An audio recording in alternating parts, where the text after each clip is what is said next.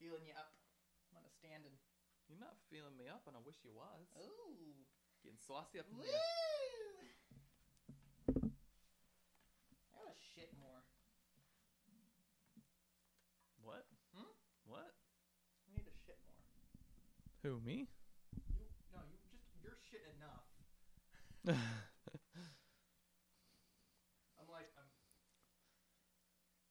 after that like post kind of uncomfortable shit where like I don't want to sit down. Oh, yep. Like I just want to stand and stay still. Welcome to Justice Losers, the podcast where we talk about pop culture and media, namely movies, TVs, and comics. I'm your really far away host, Preston, joined as always with my delightful co-host, Matt. Matt, what should people do? People should like, people should subscribe, and people should tell their friends. People should specifically check out I'm going to keep plugging our Patreon, because it's the new thing that we got going on right now. It's just us losers at patreon.com. I don't know how Patreon works. I also don't. I don't know. We're on there somewhere. You can probably find us. You're a sappy 21st century person. If you go to our SoundCloud, there's a link to it, so you can click that. Yep.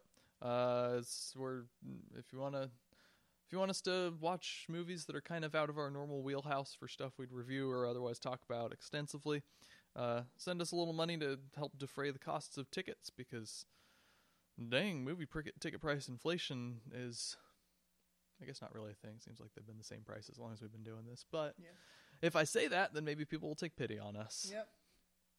Matt, what you been up to? So anyway, Matt, what you been up to? very little this week, as it turns Not out. much. Well, one or two more recorded on issues of Wednesday Nightfall. this most recent I missed week, a couple so, days in here. Also, just to put a little behind the scenes, just in case you guys ever wonder why I get up so often, like I'll probably disappear and Matt will ramble for a second. Yep. It's because I check the audio every once in a while to make sure it's still recording. This is exactly why, because we got to the end of the news and we realized it stopped recording. Yep. So the reason I was shouting is because I started recording and then shouted to continue. Yep. So we're just gonna breeze through what you've been up to's and news. All right. So Matt, what you been up to? Very little. Couple more issues of Nightfall. Still a slog, but I'm still kind of forcing myself through it. Yep. I got Hannah started on the Night Manager and probably finished on the Night Manager by the end of today. She's really enjoying it. Say that last time. No, I didn't, but I thought of it. So I watched the last 15 minutes of episode 2. It's really good. I think you'd really, really enjoy it. It's on the list. Yep. Oh, excuse me. Let's see. Have I done anything else? Probably not.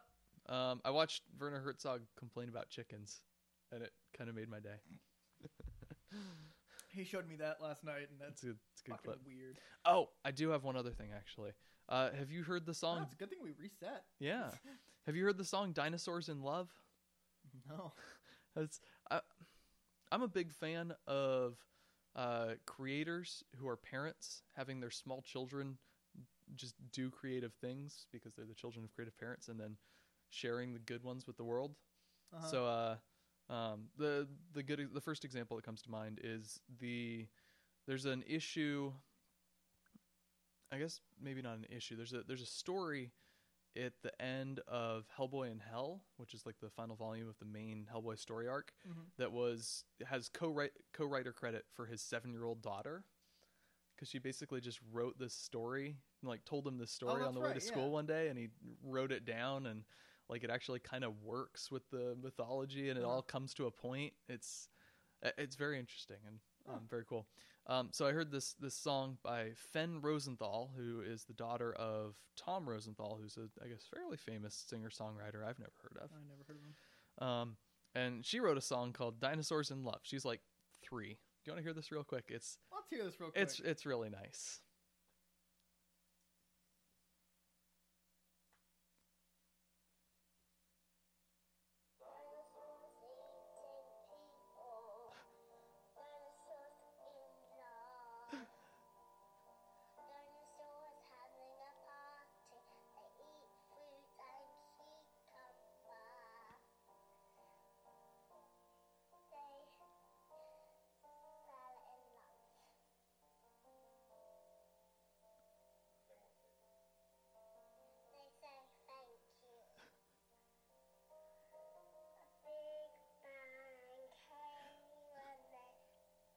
Oh no! Wait.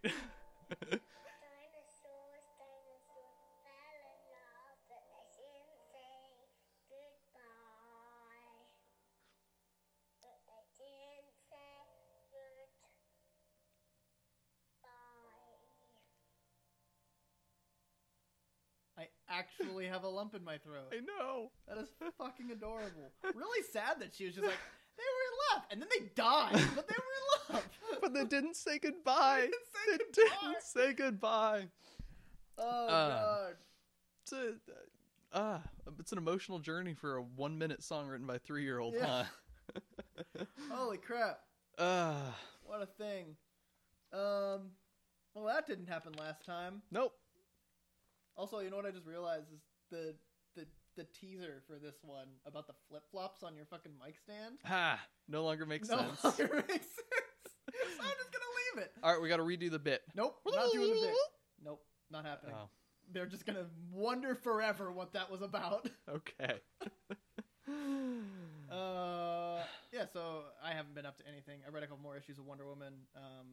Didn't you just say you had only one issue left? I did. Shut up, Matt. Dad, the audio stopped working, and we're having to redo like the first half of it. Yeah, no, I thought I had one issue left, but I was only about halfway through. So, you and I have been kind of doing the same thing, where at the end of every night we try to read one issue. Mm-hmm. I've made the mistake of just reading the same character constantly, and I get fatigued of that character.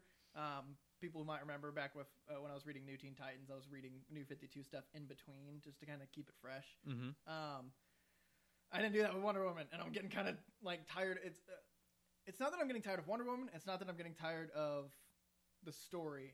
I'm getting tired of like the same type of storytelling. Right. I want a little bit of diversity. Mm-hmm. You don't want to watch the same like.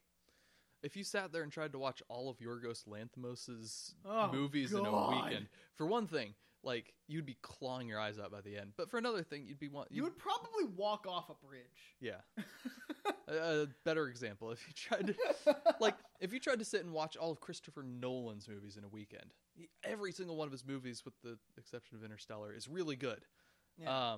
But you'd get a little tired of the fatigued by the style, a same- little fatigued. Yeah. You'd want to mix it up and throw exactly. in some I don't know, Yorgos Lanthimos. Watching all of the Lord of the Rings in one sitting is a bit of a It can be a chore. chore. Yeah. Yeah, I'm getting close, but it was just one issue. But last night I read one issue and I couldn't put it down, so almost done. I've got some other stuff, your stuff coming up that hopefully I'll be reading at some point. Yep. Other than that, we watched Birds of Prey. We did?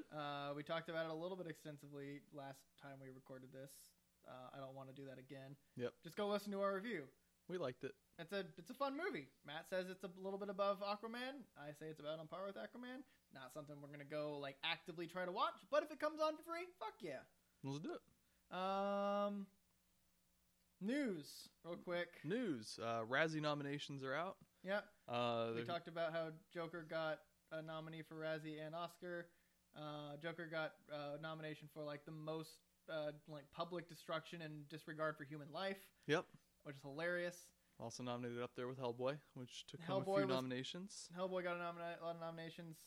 Cats. Cats got 8, as well as Rambo: Last Blood and A Medea Family Funeral. Yeah. We all saw that coming with Medea. Those ones, yeah, they kind of just make Raz. It's not. It's aimed at just a different audience. Yeah. Yep. Yeah. That So happened. bad movies are bad. Good movies are good. Adam Sandler won at the Film Independent Spirit Awards for his good movie this year, Uncut Gems. We had a fun little discussion about how difference between FISA and Oscars is the kind of the audience it's directed at. FISA is a bit more like artsy for a niche market. Oscars is a bit broader, still kind of artsy. It's I can't remember the exact phrase I put on it, but it's kind of the intersection between highest quality and broadest appeal. Yeah. As Oscar movies. Film Independent Spirit and those kinds of things are not. They have no interest in broad appeal for broad appeal's sake. Yeah. There are a whole bunch of fringe artists. Yep. So, yeah. Yep. Kirk Douglas died. Kirk Douglas died. We talked about that. We're Didn't know he sad was about alive. it. Forgot he was still alive. Let's see. What else happened? Doctor Strange 2 is having some behind-the-scenes trouble. Director Scott Derrickson has officially dropped out. Sam Raimi is in talks to get on board. I don't know how that'll play out. Because I guess it would have been with a different studio, but he probably has some lingering resentful feelings about the treatment of his Spider-Mans. Yeah. The behind the scenes, we did an episode early on about kind of the behind the scenes of what would have happened with the Spider-Man 4 and what went wrong. So I think this is actually really good. I don't think he has I think he has resentment for the way Sony, because that's Sony. That was This is Sony, Marvel, yeah. This is Disney. I think his experience with like studio oversight was with Sony, but I think it's a pretty renowned, like Hollywood like known fact that Marvel has a very good balance of studio oversight with creative vision. Right. They will let you do it. They let you fucking look at Ragnarok. Yeah. Taika did what he wanted to do. Yep. And he got what he needed accomplished. Yep. Who did Dark World? Someone who didn't do any other movies in the MCU. McG. McG? I don't know. I'm actually going to look it up. Petoff. No, Petoff. not Petoff. That's who did Catwoman. Dark World. Hurry up. Clicking buttons and going. Hurry up. Alan Taylor. Yeah, someone who didn't do any other movies because it was bad. So that I mean, I guess the thing is, like, studio oversight. That is not true. He did Terminator Genisys. Which was also bad. And also, like, after that. Hey, he directed a few episodes of The Sopranos. Oh. And Mad Men. Which is bad. So his style is not superheroes, not like action. No. His style is drama.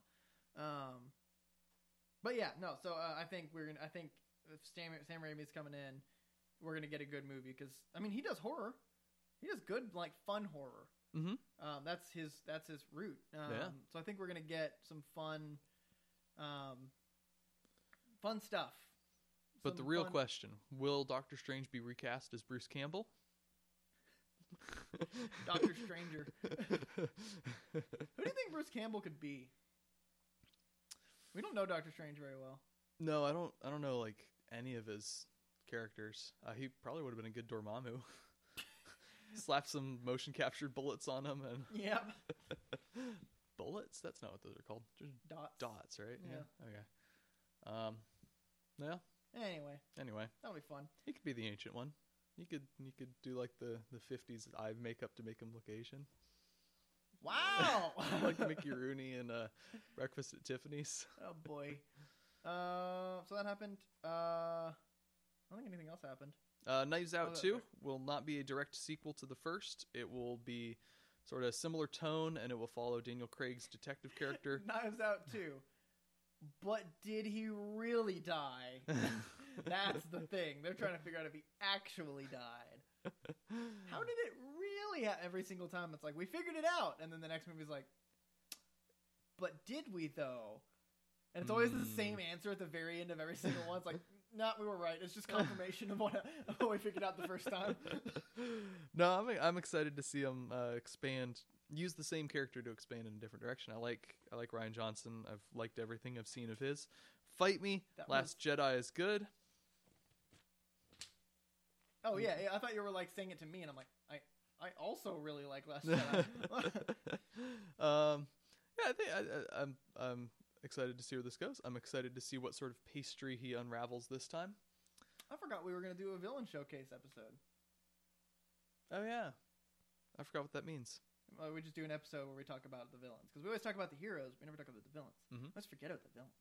Some of the villains have really interesting storylines. And we're going to do a villain showcase after you read Batman Eternal, because there's a certain villain that I want to do a showcase on. Okay. And you need to read fucking Batman Eternal. All right, I'm trying to get you it. All right, settle down there. Finish. Buster, get your panties in the Call water. me Buster. Yeah.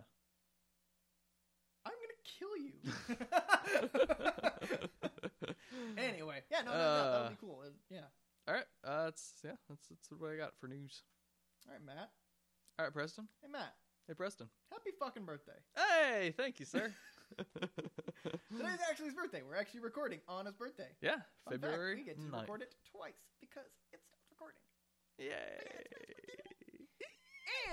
And as we mentioned before, Matt and I are exactly 2 months apart, or 2 weeks apart. Yep. The nature of that is our birthdays always fall on the same day. Yep. This year, our birthdays happen to fall on the day that an episode's releasing. Yay! So what we decided to do is to have an episode each of on our birthdays that's our episode, and we talk about our favorite movies.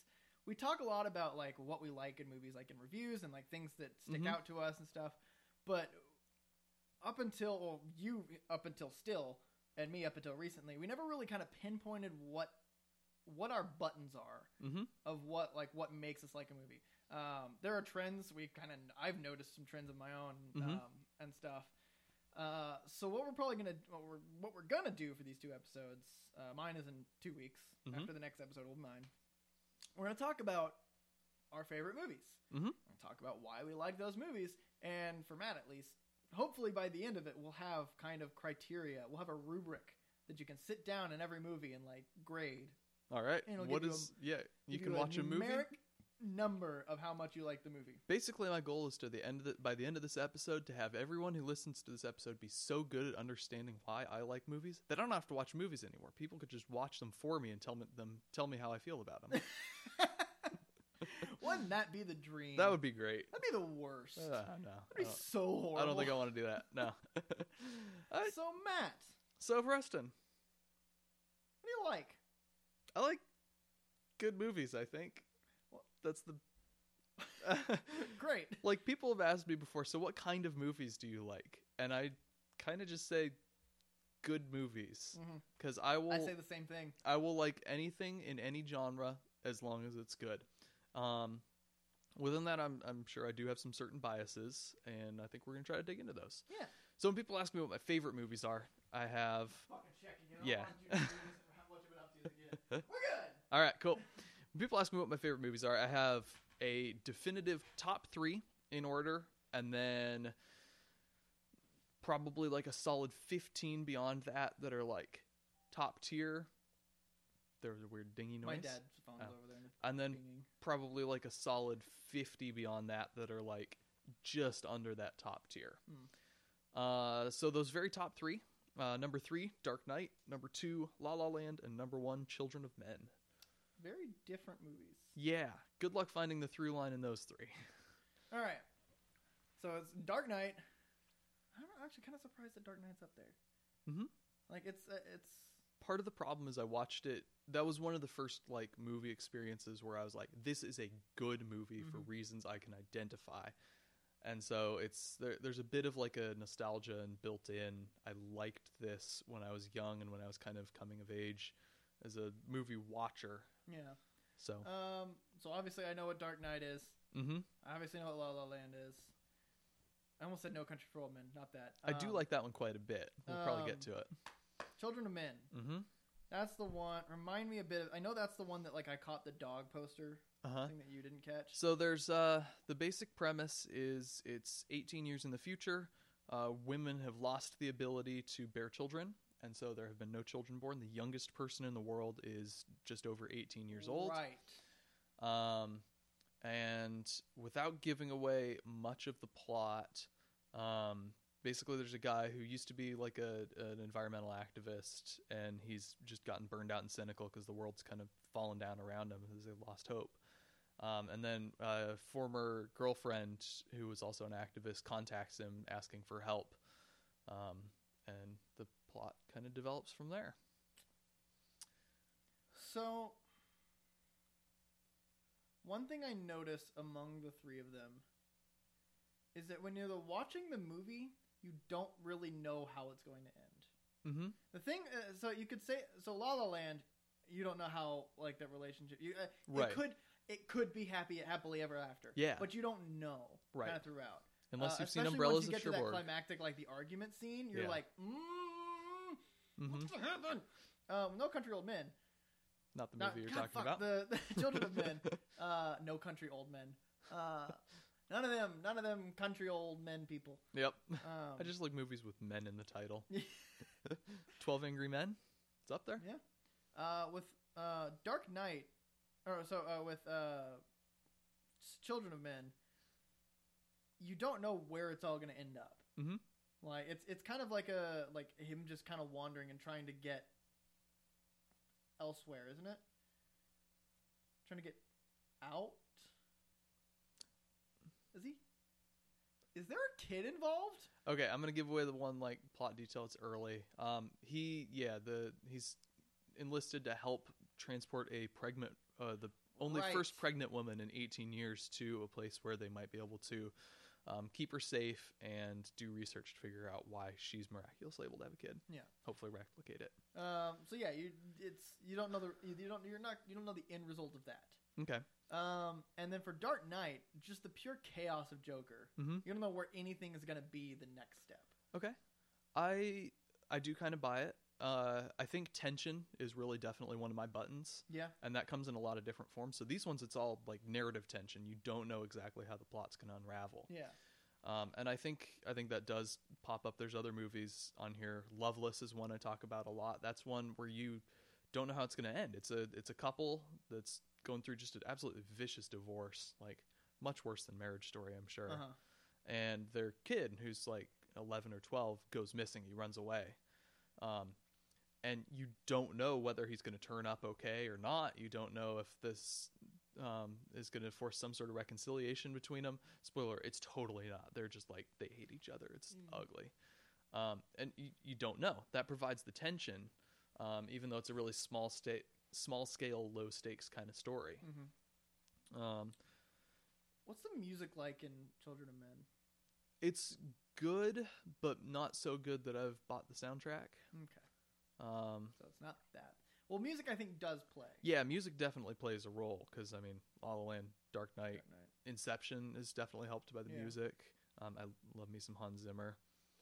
I mean, I like anything John Williams does, but the types of movies John Williams does the music for are the types of movies that I like a lot, but don't necessarily crack my all-time favorites lists. I made kind of a quick list of like, I don't know, 60 or 70 movies that are just like really, really like, and there's maybe one or two on here that are John Williams. Yeah. Empire. To reflect one of my categories, Mm-hmm. there's an element of dread in all of those. Like the Joker just kind of like the whole Gotham is just kind of like, fuck. Yep. The fuck was with this guy? Mm-hmm. In La La Land, like once it starts to kind of like it feels like something's gonna go wrong the whole time. Mm-hmm. And then things kind of do. Spoiler. Mm-hmm. And then like Children of Men, it's a really fragile situation. yeah, Like you've got a little bit of hope, and you've pinned so much on this little bit of hope that the mere fragility of it, the fact that like one bullet and it's all over. yeah, You're really on the edge of your seat. You're like, anything could go wrong at any moment, and then of course, because plot happens, things do start spiraling out of control a little bit. I think there's a good argument there. I think that just kind of circles back to tension, though. yeah, Like something that you don't know what's going to happen, or even if you do, like Dunkirk, you kind of know how it's going to end. yeah. But that's a really tense movie, and so that's one that's stuck with me better than a lot of them. So, all right, I think we've found one through line right there. It's tension. Three-dimensional characters. Okay. Very much with La La Land. Yeah. Well, maybe not three-dimensional characters, but characters that their personality is very clearly defined. Mm-hmm. There's not like Characters, not plot devices. characters, not plot devices. Exactly. With Batman, you fucking know. You know his conflict, and everyone understands why doesn't he just kill Joker? Everyone understands that. That's kind of the point. Mm-hmm. But he does everything he can. He is willing to sacrifice himself. Mm-hmm. And out himself as Batman if it means saving people like Harvey Dent. Right. Just stuff like this. Just he's this insanely self-sacrificial person. Mm-hmm. Joker is just fucking chaos Mm-hmm. for the sake of chaos. That's that one, right? Yeah. Yeah, chaos for the sake of chaos. Because fun for the sake of fun, you just fucking go to a roller coaster.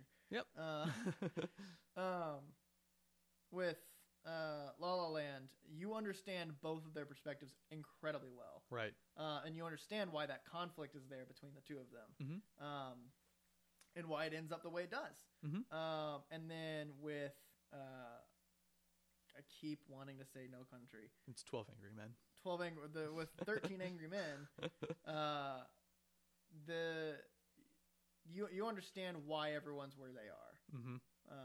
From what I remember, I haven't seen. I can't really speak to every character feels like a real fleshed out person with individual motivations, and then some of them go through arcs, and some of them they stick to their defined lane because they're more of a minor character. Yeah.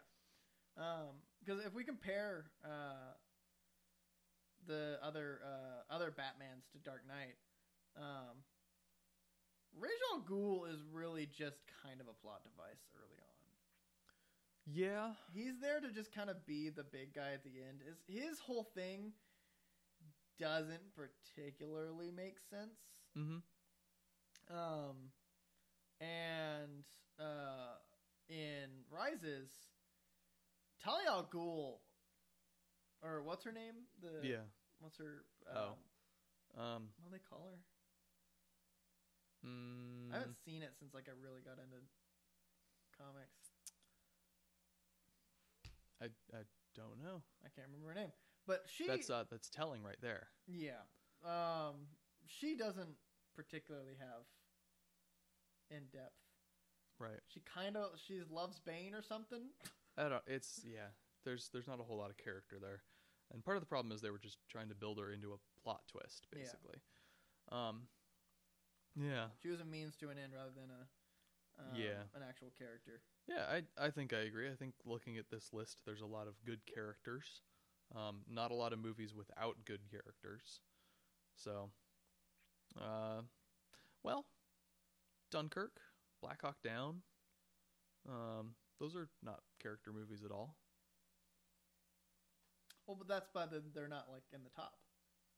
I mean, Dunkirk it's not like a top 3 movie for me, but it might be a top 25. Yeah. But like that's because it probably satisfies all your other criteria, but just one of them does not. Like it doesn't do one of them. That's why I have things that are like my 10s are my 10s, and then like the 9s are the ones that just almost get there. Okay, so I need character to be a 10-star movie.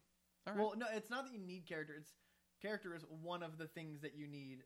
A 10-star movie needs to check all of the boxes. Okay, and that's one of the boxes. So some of your like 7s might have character, but are missing the tension. Right. And stuff like that. All right. I did think of one other thing when I was thinking through these movies, putting in the list together earlier. The ending of all 3 of these kind of feels the same. It's sort of a bittersweet.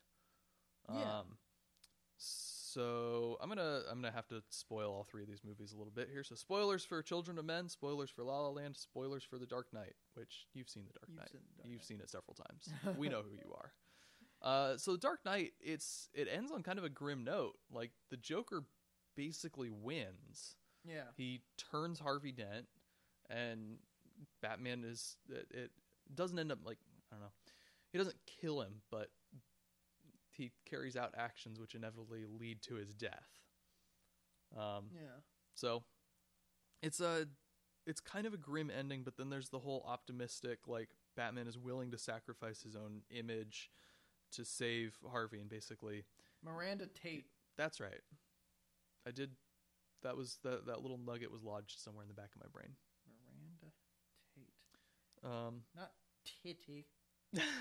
Put umlauts over the A for some reason. Yeah, no, it's just Miranda Tate's not a fucking real person. Yeah. Yeah, but then Jim Gordon gives that nice speech at the end. He's like, he's not the hero Gotham deserves. He's the hero Gotham deserves, but not the one that needs right now. He's a silent protector, watchful guardian, Dark Knight. It's yeah, it's an optimistic.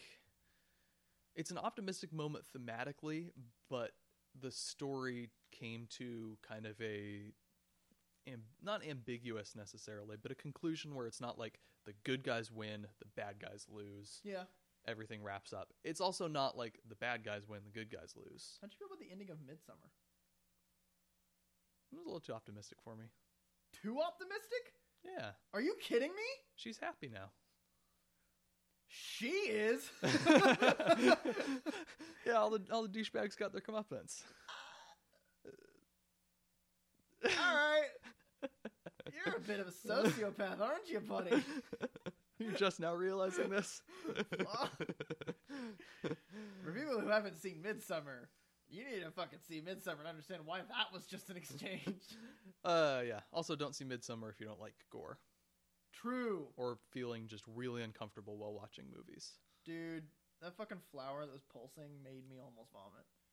That was the day I had I think it was a migraine. That was Oh no. That was a little. I was like, I may have to pause this movie and go puke real quick, but I'll come back and I'll pick it back up there because it's good. Yeah. Anyway, La La Land again. Like, it's kind of an ambiguous, bittersweet kind of ending. Like, they both sort of get their dream. They're at their dream place. They're not together though, and it does such a good job with like that fantasy sequence at the end. Like. Yeah. In an ideal world where we wrote the story for this to be a happily ever after Hollywood story, it could have looked like this. And so they really punch the bitter part there to contrast with the sweet. So the cursor runs along the screen, and then when it gets to the end of the screen, it starts back at the beginning. Mm-hmm. I usually see it when it's about halfway, but it had just restarted, so I saw a blank screen. Oh. And I was like, I thought I just got rid of everything, and I was like, fuck it. Yep. We're done. Yep. Yeah, so I think La La Land fits that. Children of Men, I think it does kind of the same thing. Like, the entire movie is very bleak, and like humanity has lost hope, and it's basically just we're tearing ourselves apart because we're on our last legs. Yeah. And then they give this one spark of hope, and it's enough. Like, they win through at the end of the day. He gets her to safety. He dies doing so, but it's also, again, it's still just like such a fragile situation. It's uplifting, but at heavy cost. Yeah. I think that's probably a better way to do it. Uplifting at heavy cost. Yeah, and I think I actually know where that comes from. One of the first movies that made a big impression on me was Gladiator. That was the first R-rated movie my parents let me watch. Not seen it. It's good. It's with Russell Crowe, isn't it? Yeah. It won Best Picture in 2000, which is more testament to how not great the state of the movie industry was at the start of the 2000s than it being a great movie. Strike?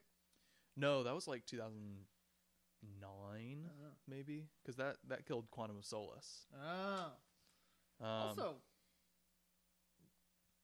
no, Dark Knight Rises was right at the end of it.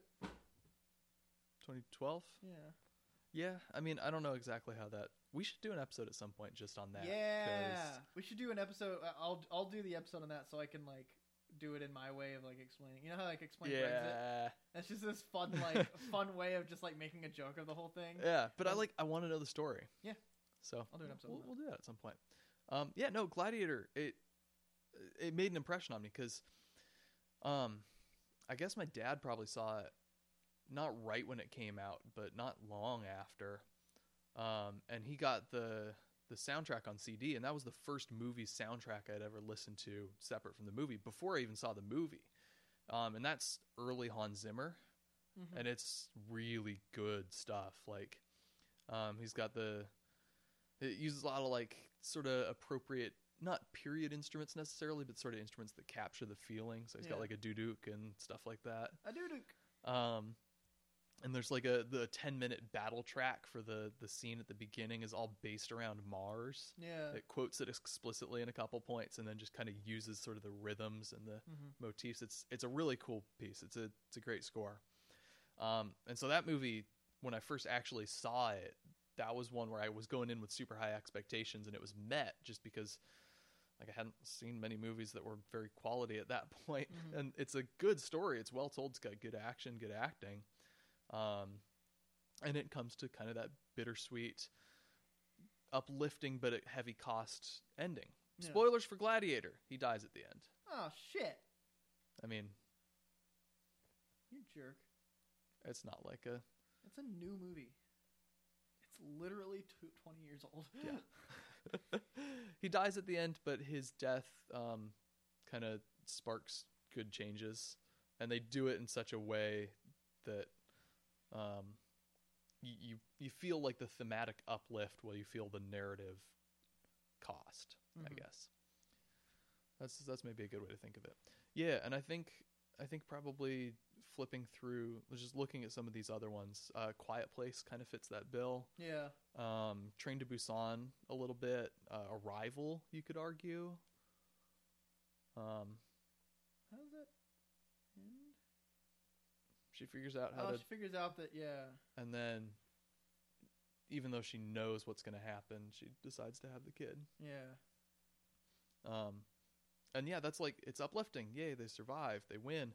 But like, there's still that, it's more uplifting, I think, than these, but there's still that bittersweet, like, you know what's going to happen next. And just the way it tells the story. Wind River, that's one I don't talk about enough on here. That's another one I think that kind of fits that bill. It's a really depressing movie. It's set on a Native American reservation in Wyoming, and a young Native American girl gets murdered.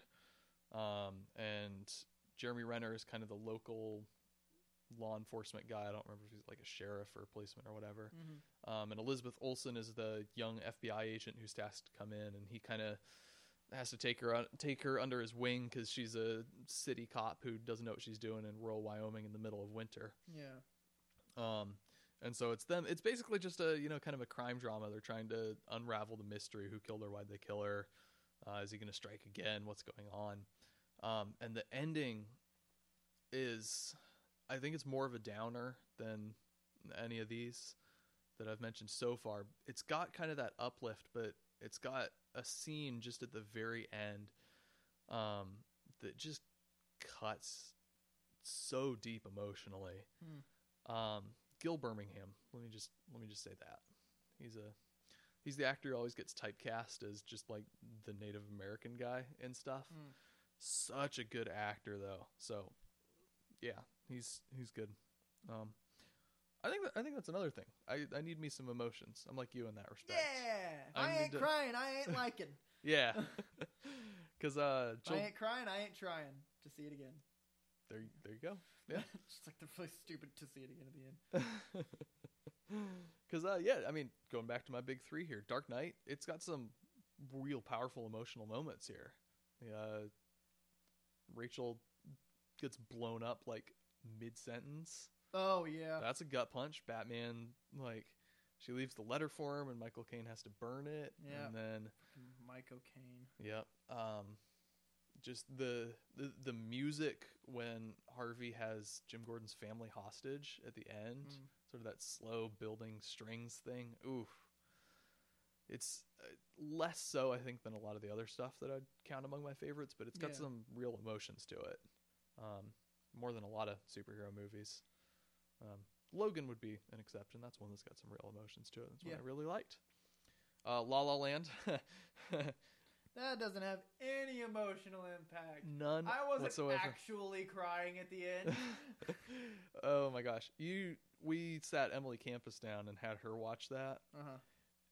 She was hysterical. Like, it took her 10 minutes to stop bawling. That makes sense. Why would they do that? That's so mean. But they was just that's how that movie makes you feel. Just all that movie is really, it's calculated just to, like, every moment it's getting you with some sort of emotion. Yeah. Either it's the loneliness, the someone in the crowd song at the beginning, or the happiness, sort of the summer montage, or the fight scene. Yep.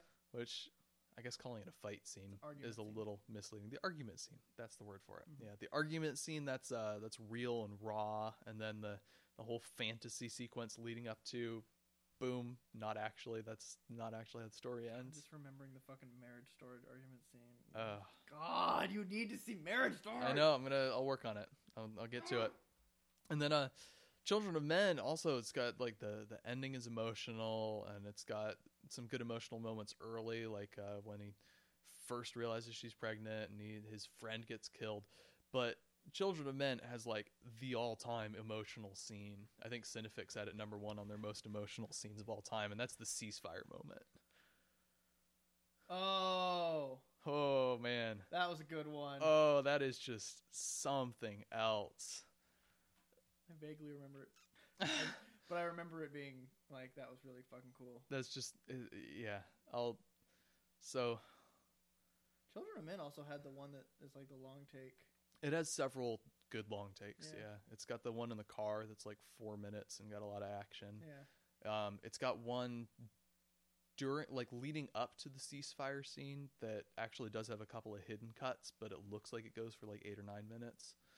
You can, like, track through the building. Yeah. It starts outside and then tracks in. Yeah. And yeah. But the ceasefire moment is just like chills just thinking about it. Yeah. Oh man. Yep. Anyway, I don't know if you know this. Do you know what I think is the best movie of all time? Give you a hint. It's not one of those 3. best movie of all time. Give me another hint. It's older. It's from the 80s. Have I seen it? I think so.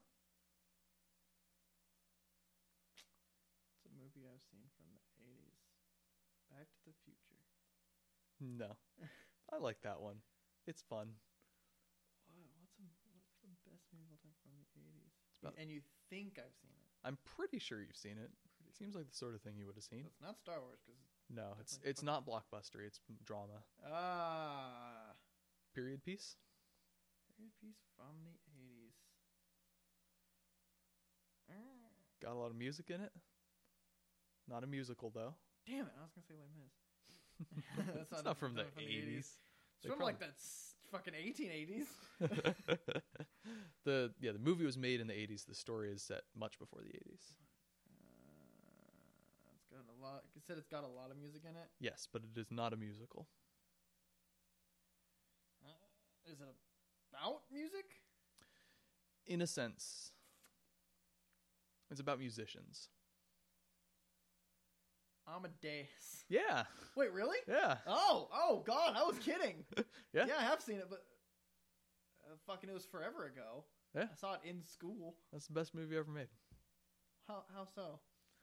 So, for one thing, it's got a really cool structure where it goes from basically comedy to tragedy over the course of like a 3-hour movie, which director's cut's 3 hours. Director's cut's the way to go on that one. Let's be honest here. Release the Snyder Cut. Fucking don't. Please don't. Don't need that in our lives. More. No. I liked Watchmen. Man of Steel was not bad, but I'm not a Zack Snyder 300 guy. was good. 300's a lot of fun. I like 300. I'm gonna go back and watch that again. Yeah. There's a second one. I know. I always forget about that. I always forget that came out. It had Eva Green in it. Who? What's her face? The Bond girl from the Casino Royale. I haven't seen Casino Royale. You haven't seen Casino Royale, dude. I'm not a James Bond person. We gotta catch up on at least the Craig ones. There's a reason that they're actively trying to get me to watch. We gotta catch up on the Craig ones before No Time to Die, because Casino Royale is great. Okay. I think you'd like it. Because I watched all the Sean Connery ones a while ago. Okay. Those are the only ones. I think I need to watch the Pierce Brosnan ones. Those are the good ones. And the good ones are Connery and Craig with a couple others interspersed. Okay. A couple of the Brosnans are supposed to be good. I don't think I've seen any of the Brosnans actually. Was it like the one in Russia? In Love with Russian or whatever. Like From Russia with Love. Isn't that Connery? Maybe I saw that one. I don't know. Dr. No, I know is like the second one. First one. That's the first one. Okay. I thought this first one was just James Bond. Okay. Nope. So I knew Dr. No. I knew Goldfinger. Goldfinger. Austin Powers. You tried. Fuck you, Austin Powers. And I watched. He has 2 other ones, doesn't he? Connery? Yeah. I think he's got more than that. Oh, maybe I haven't seen them all. Thunderball, I think, is one of his. I may have seen that. I don't fucking know. I don't know. It was forever ago. It was when I was still in the apartment, so that was long enough to go that I don't fucking remember. Anyway, how did we get from Amadeus to Dr. No? Director's cut to 300 to Eva Green to James Bond. There it is. Okay. Back to good old Mozart. Yeah. Amadeus, the movie about the musician Billie Eilish. That's our joke and trivia night. Oh yeah, that was one of the trivia questions this week was who's the musician that Amadeus was about? Salieri. You'd be surprised how many people didn't get it. Because people don't know Mozart's first name. It's about Salieri. Huh? It's about Salieri. I mean, it's about a fictional portrayal of Salieri. It's not historically accurate in the slightest. What is it about Mozart? Well, I mean, yeah, Mozart's in it, but like Salieri's the main character. Oh. It's told from his perspective. Oh. What's the one? Is it? There's a clip that I saw where it's like a really young, I think it was Mozart, and he sat down at piano. I think it was it Amadeus where he played Salieri's piece, and then he was like, "Oh, you should have done this with it." And he played the thing, and everyone was like, "Oh yeah!" And Salieri was like, "Fuck you." Yeah, that's from the comedy half of the movie. Okay, good. Because it's basically just iconic scene after iconic scene. So there's that one, and there's the one that gets parodied a lot where Salieri first hears Mozart's music. He's just at a party, and Mozart kind of runs around being a goofball, and Mozart's supposed to perform some music, and then they start the music without him because he's just running around being a goofball because that's his character in this. And he basically just puts on his game face and goes out and hops in and conducts it. And Salieri, it's just, you see this clarity come into his face. He's played by F. Murray Abraham, he's a good character actor. You'd probably recognize him, but he's not like a leading guy in anything really. And just this look comes into his face, and he goes over afterwards and just looks at the score, and the music starts playing in his head, and he's conducting along, and tears come to his eyes. It's an astounding moment, and the whole way the story is done is just because it's this character, Salieri, who is a talented and good composer, and he's kind of just at the point where he realizes how good Mozart really is, how much above him he is, and it turns him really bitter. But there are a couple of moments where just his creative awe shines through, and it's astounding. And the best of those is the deathbed scene, where Mozart is basically collapsed, and Salieri's kind of trying to kill him by forcing him to work on his own requiem, which then he's going to steal and perform at his funeral. Ooh. That's kind of the whole plot. It's not historically accurate. Mozart and Salieri were friendly rivals in real life. Mozart was not a goofball. He was basically a normal guy with a sense of humor. And he was like a kid. Not his entire life, no. Who was the one that died when he was 21? I don't know any famous composers that died when they were 21. Mozart died at 35. That's still pretty young. Schubert died at about 30. Yeah. There's a lot of the problem is Mozart burst onto the scene when he was still a kid, and so we have a lot of correspondences from when he was 16. Yeah. Which, imagine if we had all of your texts from when you were 16 and published those and said, this is emblematic of who Preston is as a person. There's one text from when I was 15 where I know I called my mom a bitch, and I fucking regret that text.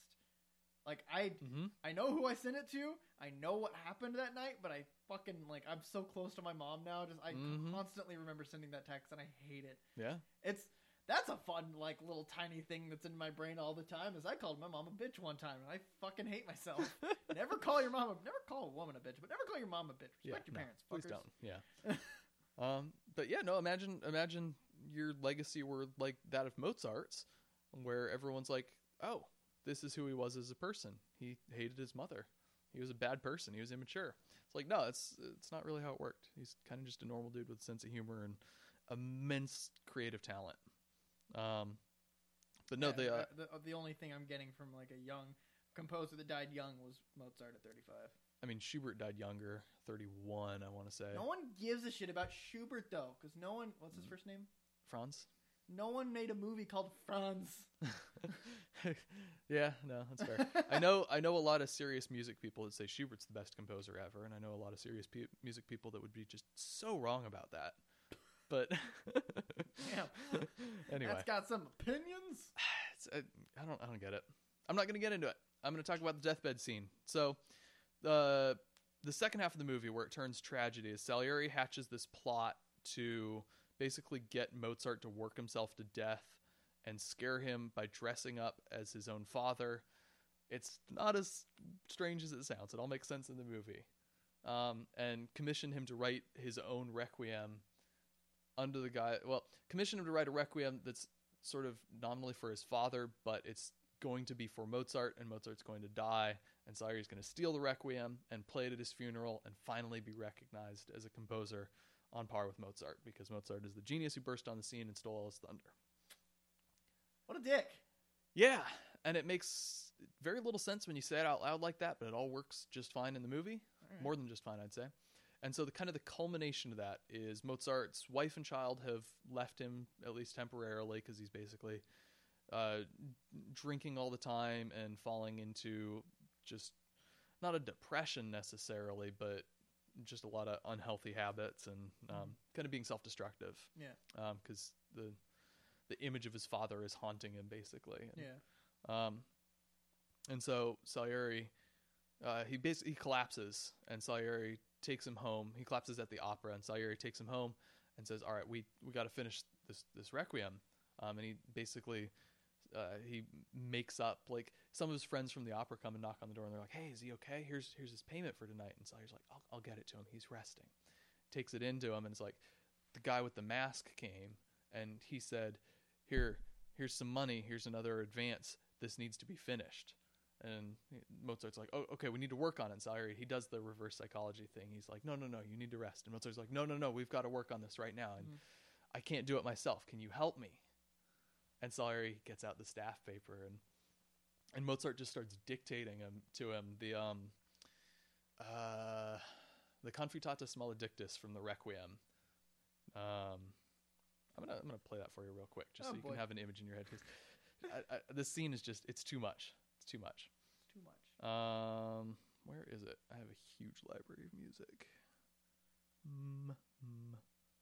Moran, Mozart Requiem. Rex Tremende Confutatus.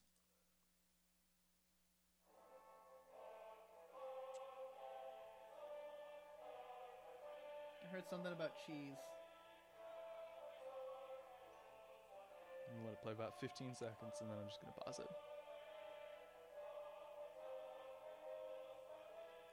Kind of that first phrase. We're gonna get fucking copyright infringement for this. Mozart's gonna come from the grave and sue us. Pretty sure it's public domain. That would be like my favorite thing ever if that happened. Well, that would be so cool. It's also massively 60 years over the past the year of the composer's death. So little bit. Definitely public domain. Anyway, is it 60 now? So he starts dictating it to him, and Salieri, again, he's good enough that he understands what's going on. Like, he gets it musically, but it's the sort of thing where he understands it, but he couldn't come up with it himself. And so he does, like, sort of Mozart kind of does the main structure, the Confutatas Maledictus, and the brass kind of doubling it, and then puts the strings around it, and Salieri's just like, "Oh, this is so good. And then what? And then what? And then what?" And Mozart says, "And now voca me."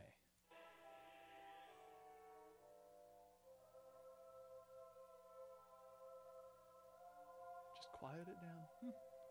String, little scale there. And Salieri's just, you see his mind getting blown, and Mozart is like dying while he's writing this, and it's just, it's an incredible scene. That's a dweeb.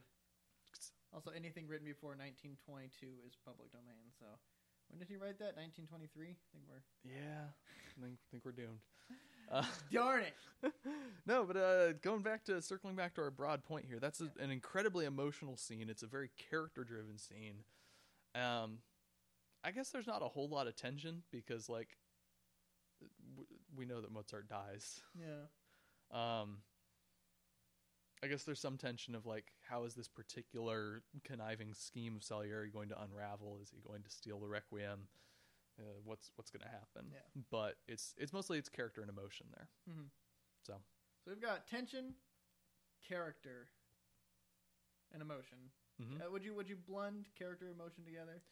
No, I think they're separate things. I think the characters have to be at least individualized as characters, but I don't think they necessarily need to be emotional characters. Gotcha. I think that the emotion part it's more a product of scenes and moments and themes than, like. And you are a big fan of themes. I do like some themes. That's the one that I was going to end on. All right. Because you like to be able to identify the theme. Yeah. Batman is order and chaos. Mm-hmm. La La Land is self-fulfilled plans versus fulfilling your significant others, kind of Mm-hmm. like selfishness versus selflessness. Yeah. Um, Just tension of relationship. It's just everything it stole from Umbrellas of Cherbourg, which is also a really, really good movie. It's just not as... It's the Film Independent Spirit Awards version of La La Land. Yeah. Children of Men is all about survival. Mm-hmm. Survival and hope, and the it's a very life affirming movie. It's like about the value of life, and yeah, it's hope is kind of the big theme, I guess, and how much a lack of hope can destroy a society, and the existence of hope can spark people to become their better selves. Yeah.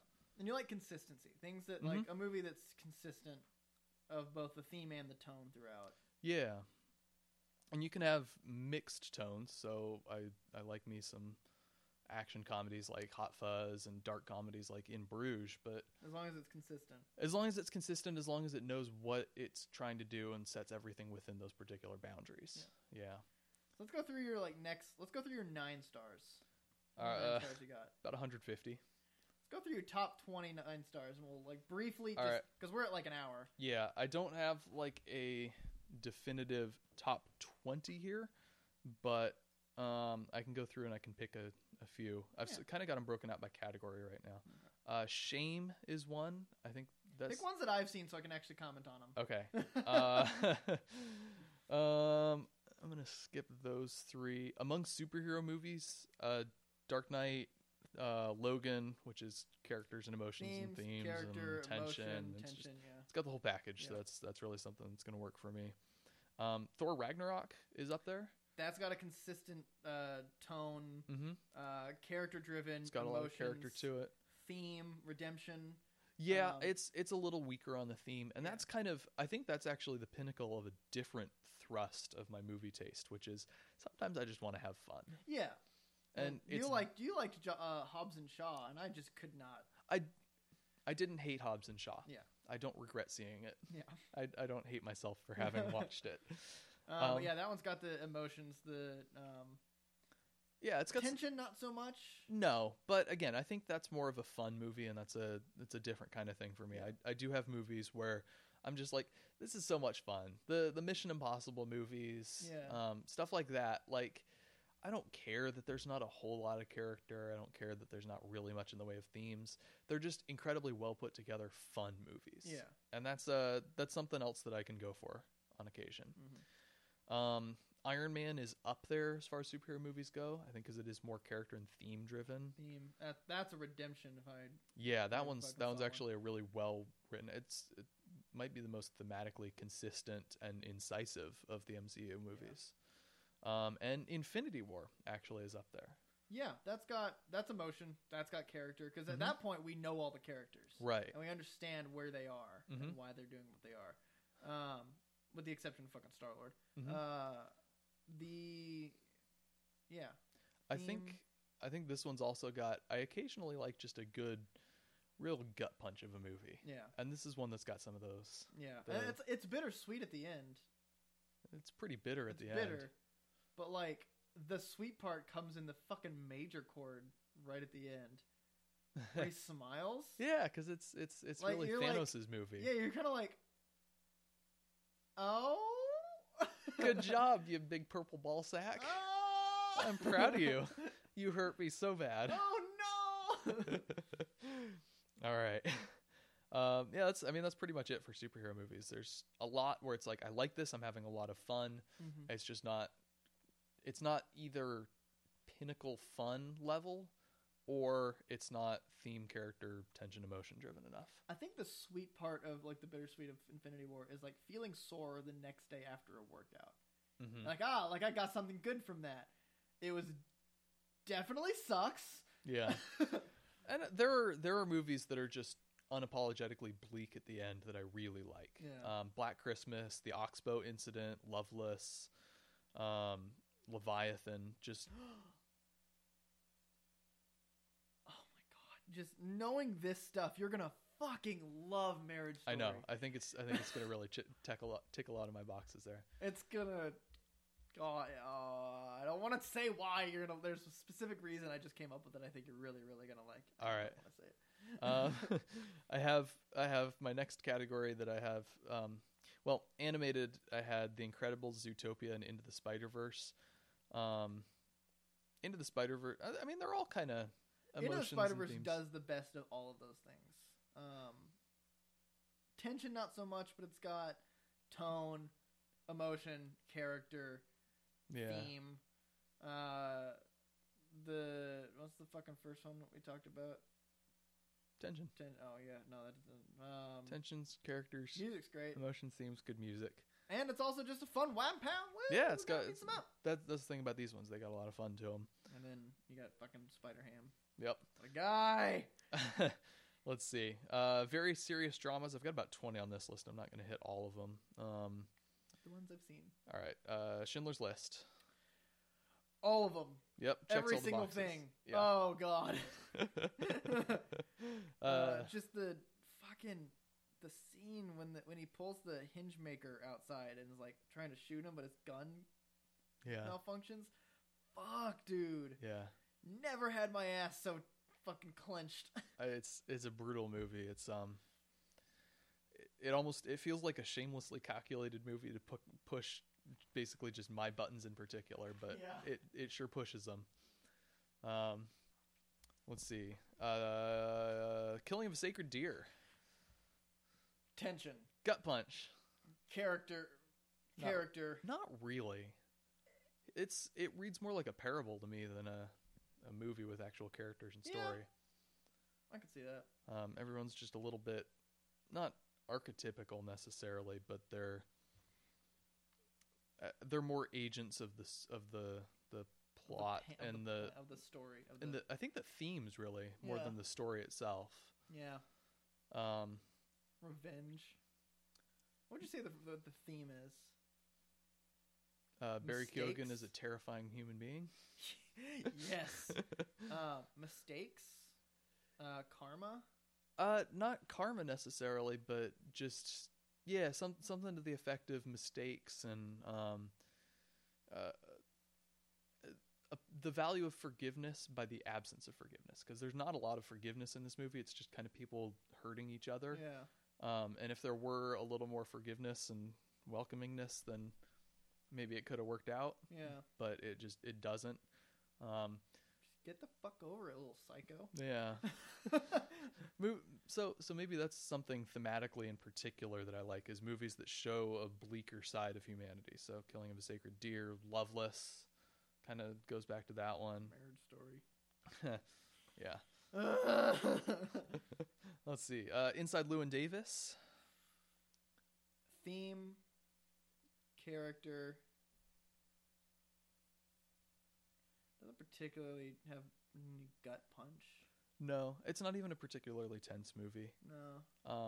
There's a whole subcategory of movie I like though, where it's not a beginning, middle, end story. Slice of life. It's a slice of life kind of thing where they just pick you up and they drop you in a particular character and it overlaps just a few moments of their life. You're gonna like Patterson. Yeah, so I like this one. I like Manchester by the Sea. I like Roma is kind of similar to that vein. I imagine I'm gonna like Patterson a lot when I get around to it. Patterson has good theme. Actually has mild tension. Has bittersweet ends. Mm-hmm. Kind of stuff like that. Like it ticks a lot of your boxes. All right. We've talked a little bit about Dunkirk, but that is like the mother of all tension movies right there. If you're gonna fucking have a tension movie, it's gonna be that one. Tension. Nothing in the way of character, but it's got some themes to it. Sort of like British patriotism. Tick tock, tick tock, tick tock, tick tock, tick tock, tick tock, tick tock, tick tock. Good music. Yeah. There's a couple gut punches. Yeah. A couple emotionalsies. Yep. And I think that's more a byproduct of the tension in this one. Yeah.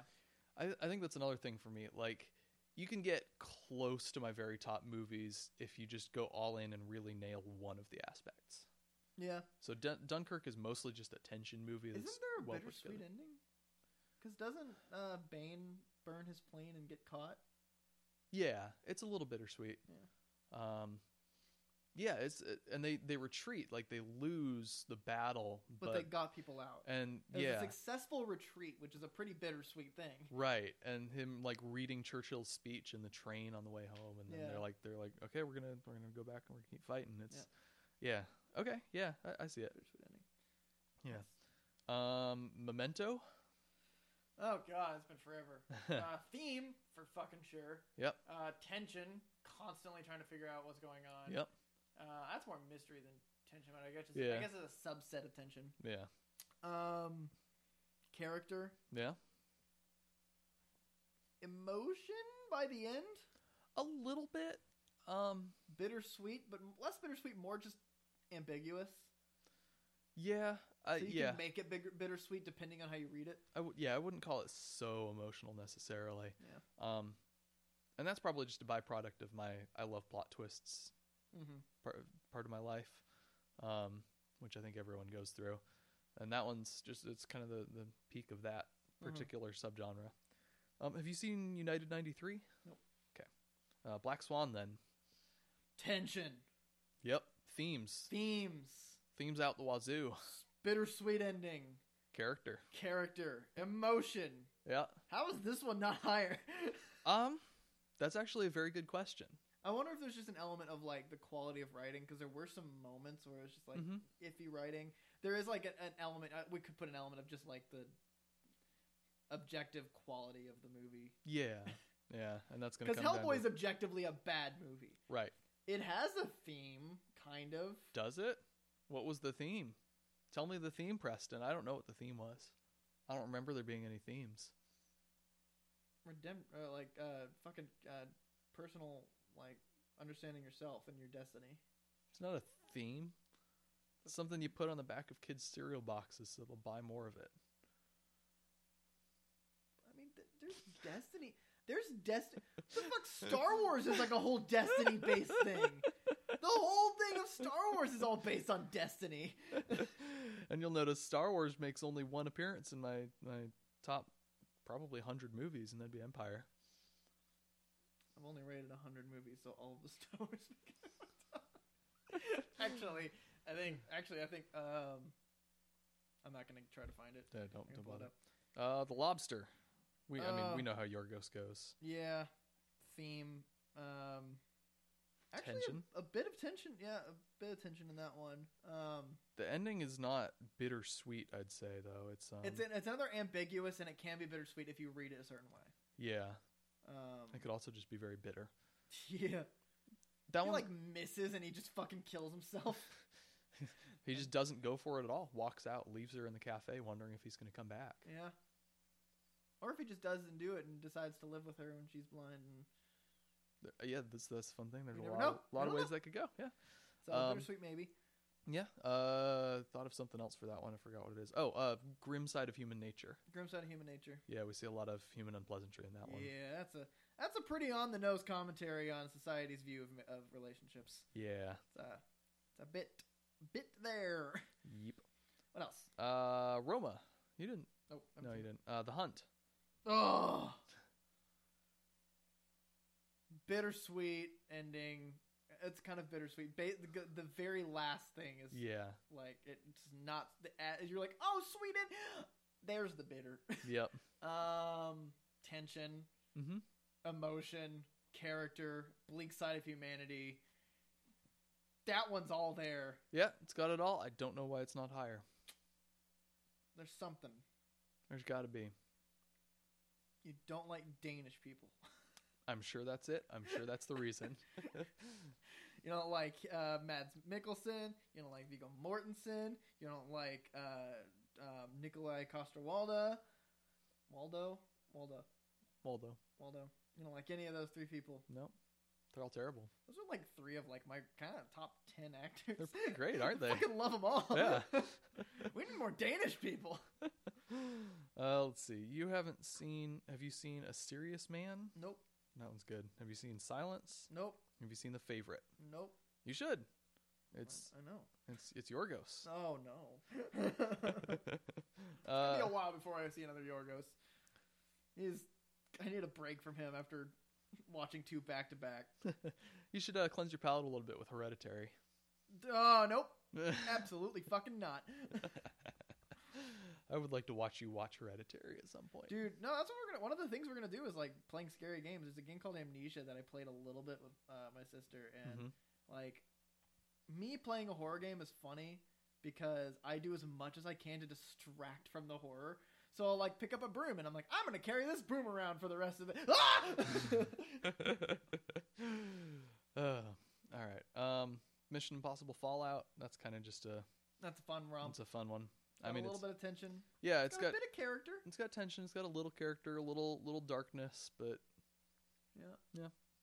Quiet Place. Quiet Place checks a lot of those boxes. Tension. Character, emotions. Not really bleak side of humanity. It's actually a pretty hopeful side of humanity.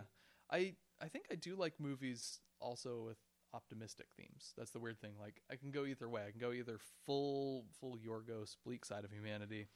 I can go full optimistic about human nature. Like Knives Out that's actually another good example of one that I really like. It's got a lot of these things, but that one's got tension. Yeah, a lot of tension. But it ends on an optimistic note, like sort of thematically. It's like you play the game by the right rules and you win. And that's I don't like exclusively that, but that is something that could put a movie Ana de over. Armas is going to be in the next one. Maybe as like I think it's unlikely as his like cameo. kind of protege. I think maybe as a cameo she'd show up, but I don't think it's likely she'd be in it herself. Dude, they got a stacked cast for the first one, and how successful it was. They're gonna get a more stacked cast. They're gonna get fucking RDJ in that shit. Yeah, they got Captain America. Now they're gonna get Iron Man. Yep. Iron Man being an asshole. Yep. Which we got with Due Date. Have you seen Due Date? No. It was really funny when I was a kid, but I'm pretty sure if I go back and watch it, I own it. If I go back and watch it, it's probably gonna be fucking terrible. Yeah. Remember when I made that joke about you have a one-night stand and you hope you don't wake up with a hangover and a due date, and it made a lot of sense in context, and it's the best joke I ever made? Yeah. Let's see. So Quiet Place is good. Get Out. I mean, tension. I don't know about character. I didn't watch the whole. I haven't seen. The whole you thing. haven't seen the whole thing. It's got character. It's got themes. It's got a lot of themes. Yeah. White people are the fucking worst. It's also got a lot of good like plot twisty kind of stuff, which I've still got some residual love for that. Yep. Like I think Gladiator and Memento and The Prestige were very important movies for me formatively. Yeah. And Dark Knight. Those are kind of the ones that I guess laid out the groundwork for what my movie watching taste would become. Yeah. Silence of the Lambs. That's all of them. Yeah. Not really emotion. Not a whole lot, Doesn't no. really do emotion. Let's see. The Babadook. Did you see The Babadook? I did not. Okay. Scary. Yeah. It's really scary. It is very scary. Rival, we talked about a little bit. It checks a lot of these boxes. Yep. Lord of the Rings, kind of just fun, but also themes, character. Yep. I mean, a tad bit of tension. Yeah, it's got some real tension. Nostalgia factor, just because I grew up with those books and those movies were. Those are the first movies I remember being excited to go see in theaters. Yeah. I was like, this is something I know and love. They made a movie of it. Mm-hmm. Heck yes, let's see this on the big screen. The first two end bittersweet. You can argue the third one ends a little bittersweet. Does it? The fuck's bitter? Oh, well, they go to Greyhaven. Yeah. So I guess that is kind of like the sweet ending for Frodo, because his ending is bitter up until then. He's still got the lingering scars, both mental and physical. Yeah. Let's see. And he's got his nice missing finger where you can actually fucking see his finger sitting under his. Yeah. It bulges just a way that you can tell that it's underneath. Spent $200 million on those, and special effects are really gorgeous and hold up really well. Just got his finger curled up under the other one. Frodo the Nine-Fingered. Frodo the Nine-Fingered. The 9 rings of men. He could wear them all. He can wear them all and not have any fingers left over. Frodo's the ultimate king. That's what Return of the King means. Yep. Let's see. The Martian. I think that one really just fits more just fun. Yeah. That's kind of a pinnacle fun movie for Got me. a bit of tension. Yeah, no, just in the survival. it's got real narrative tension and stuff. Like, I'm not saying fun is the only thing that can make a movie work for me. Yeah. Because I think Birds of Prey is basically only a fun movie for me, and so I like it, but it's never going to crack my top 50. Yeah. But The Martian, it's fun, but it's got good writing, and a lot of the other stuff is done pretty well. Yeah. Inception. Tension. Bittersweet. No, it's a little. It's mostly just an optimistic ending, I think. Is it? Yeah. Because fucking what's his name? The Cillian Murphy's character gets kind of this weird bittersweet thing with his dad. Yeah, but I mean that's like it's the reconciliation with his dad. I mean, not a real reconciliation, but it's sort of that's like one. I think from audience perspective, it's a bit bitter. Yeah, no, it's a really emotional scene. Yeah, but it's also the catharsis we want for that character, in as much as he's much of a character at all. It's not very character driven. It's also like that one's also just a lot of fun and plot twists and good music and stuff. And it's gonna check the other half of my boxes, I think. Here's an interesting one: Europa Report. Tension. Yeah. I mean, I think tension's pretty much in everything. Good things. I don't remember it enough. Doesn't have a lot in the way of character. It's kind of light on theme. I mean, it's got a little bit of like sacrificing for the mission and furthering humanity, and I think you also like thinky stuff. Yeah. Like what ifs. Yeah. Like what if we went to just Europa? Yeah. Music's really good. It's probably my all-time favorite film score. Yeah. I think we've hit enough. Yeah, I've got like 5 more I want to do. Okay. Blade Runner 2049. Cinematography is really nice in that one. We haven't talked about my taste in cinematography, but there's like particular color palettes and sensibilities I really like. Do you and like that one the hits orange and light blue color combination that's on every single movie poster it's ever? my favorite thing. You'll notice that every movie poster ever is orange, light blue, and a little bit of white from where I jizzed on it. Yep. Yep. Ooh. Oh. Well, yeah. Character. Yeah, characters and themes and plot twists. What's his name again? Deckard. Deckard, yeah. He's kind of got like this. He's got a character development. Mm-hmm. He's got like a character. Yeah, and I mean Ryan Gosling's character has a ton. Oh yeah. So it's got a lot. I think it checks a lot of the boxes, but the cinematography really helps with that one. Yeah. That's something I've noticed about myself. Particular movies have particular cinematography that works better for me. Like Last Jedi just looked better for me than Force Awakens did. Yeah. And I can't really explain why. I would really like to have Andrew sit down and make a list of a few different movies that work and the few that don't for me, and see if Andrew can isolate the differences on like a technical standpoint. Yeah. I think that'd be a good exercise. Let's see. The Prestige we kind of talked about. Ex Machina. That's got themes and characters and tension and all that. Steven Yedlin is the Last Jedi cinematographer. Okay. What else has he done? Guess what else he's done? Knives Out. Yeah. Makes sense. Ryan Johnson. They stick with their cinematographers. Yeah. What else has he done? He did Looper. He did Brick. So all of Ryan Johnson's movies. San Andreas. That's not Ryan Johnson's movie. Nope. Carrie. That's not Ryan Johnson's. Father of Invention. Tenure. Yeah, hasn't done a whole lot actually. I mean, he's done like a lot, but well, I mean, Ryan Johnson hasn't done a whole lot. None of things that people know. Right. Yep. Anyway, Hot Fuzz. It's fun, but it's also got characters and themes. Knives Out we talked about. No Country for Old Men. Have you seen that one? Nope. Okay. Baby Driver.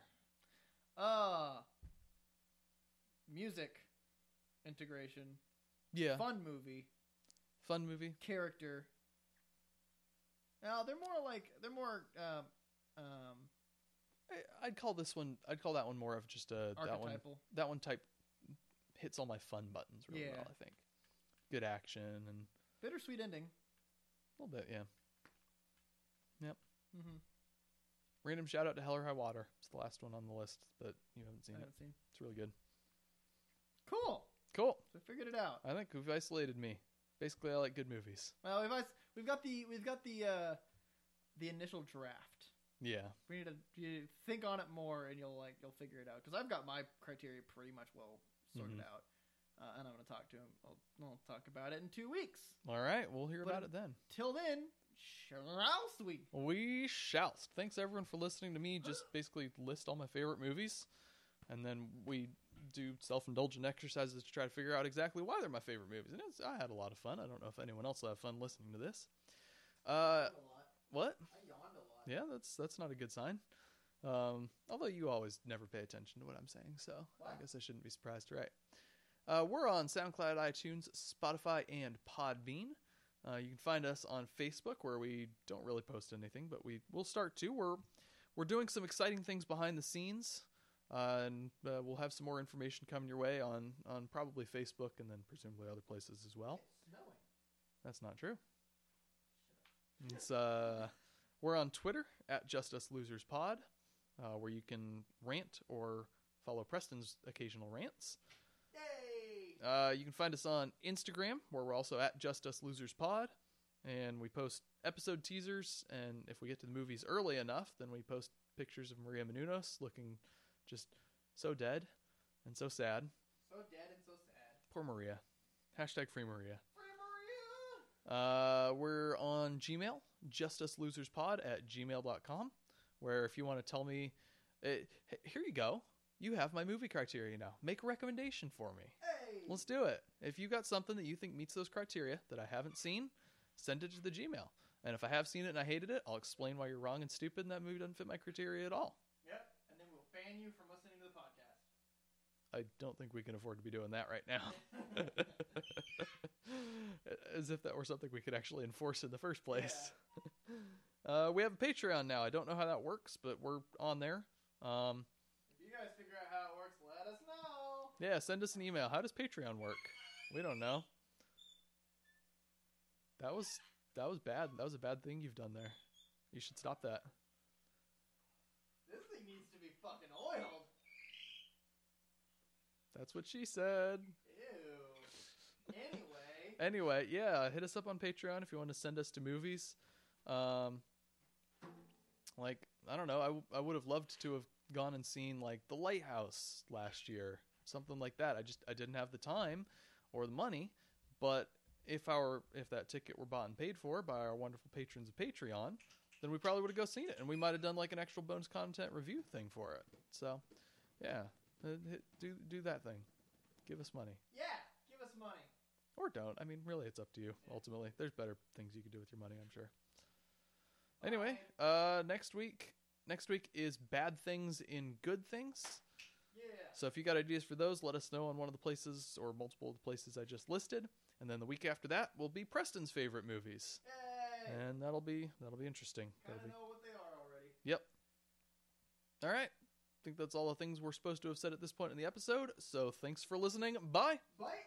Bye. That was a snare with the snares off. Kind of just sound like a Tom. generic drum sound. Yeah. You're a generic drum sound. Your face is generic, and I want to drum it.